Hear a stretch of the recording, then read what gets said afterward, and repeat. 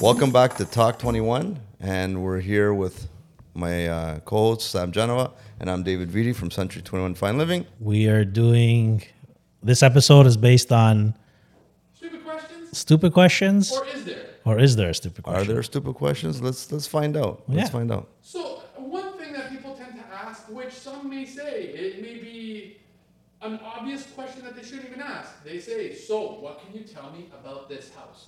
Is that a stupid question? Because they should technically know all the information prior to seeing you guys.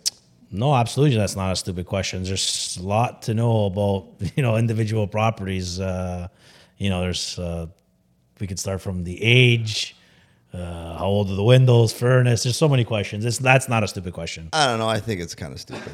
You think it's stupid? A little bit. Like, I mean, we sent you the listing. You Oh, got but all they the don't- information. So, I mean, at the end of the day, like, take a look at the information. But we should know what our clients want. And if it's not something that they didn't want, we wouldn't have showed you that anyway. Like, so anyway, it's Good. So, we started off right. I think mechanically it's impossible to find it on the internet, but that's not besides the point. mechanically. We got to get in there, but like Yeah. anyway. Okay, next. If somebody asks you, is the furniture for sale? Oh my god, I hate that question. I hate that question. I mean, we're selling houses, furniture are not part of the deal. Let's get the property done, and Yeah. then if there's something to negotiate after the deal regarding furniture, we can talk about it after. I feel like it just makes it for like so much more painstaking when you're trying to negotiate furniture in a real estate transaction. That's my 2 cents. Yeah, no, I agree. But you know what? Sometimes if you don't ask, you won't know. And sometimes they are willing to sell the furniture because it fits the spot perfect. People don't want to move it. Yeah, believe it that's or true not. too. People are like, take it. Do you want TV? You want the couch? You like it? Yeah, It fits the spot perfect. brackets I don't on want to walls. move it. Because it would cost, what, upwards of $5,000 for a mover to move everything. All the big appliances. Depending the Well, size of the appliances, house. usually appliances are obviously Appliances included. stay, We usually yeah. negotiate. Couches and- What is this, sometimes- 1970? They take the appliances? Sometimes. So, I'm first. Unless it's a power sale. My first house, I bought a TV. I bought a fridge. It was like almost $3,000. Couple months later, I decided to sell the house. I wanted the fridge. Yeah, you could, but you could, but Get rid of it. you could, but the cost of the home and the appliances are almost like a part of the house. And I like almost encourage even like brackets and TVs on walls. They're obsolete after 6 months to a year anyway. Just leave the TVs and brackets sometimes because everybody. That's something that's more problematic. You got to mount them and. Well, if you move it, you could damage it. Yeah, you but got to then- wrap it. You got to. But then when it comes to furniture, like you look at a table, somebody might think it's worth $100, but to the homeowner it's worth like $10,000. So it's so hard. It's hard to put numbers on that stuff. The appliances are easy, like there's a model number, you can run it, and you can see what they were brand new, so on and so forth. So, you're saying don't ask me that question? You could. I'd just rather you not. Okay.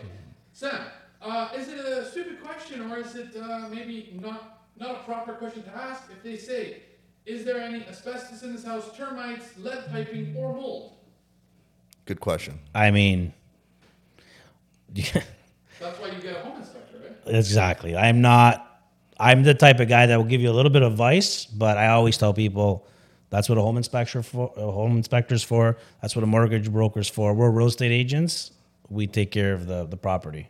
Yeah, I think Anything beyond that, it's not my realm of work. Yeah, it's not your realm of work, but if you're knowledgeable about a topic, you definitely bring some insight.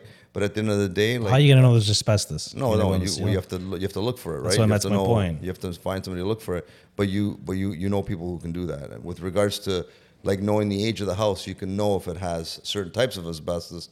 Or when you look at a ceiling tile in an older home, you can assume that might have asbestos. But you obviously have to test this stuff.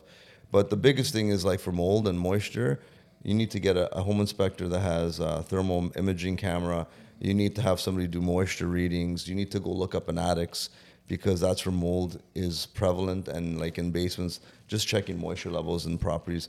And I would definitely encourage that, especially if you're buying an older home and you sniff it and you smell the like the mustiness. Then if you smell something, it might be there. Make sure you have the right inspector So it's to not do a that. stupid question. No, it's a great Absolutely question. not, That's a no. great question. All right, now this one. Call it out as you hear it.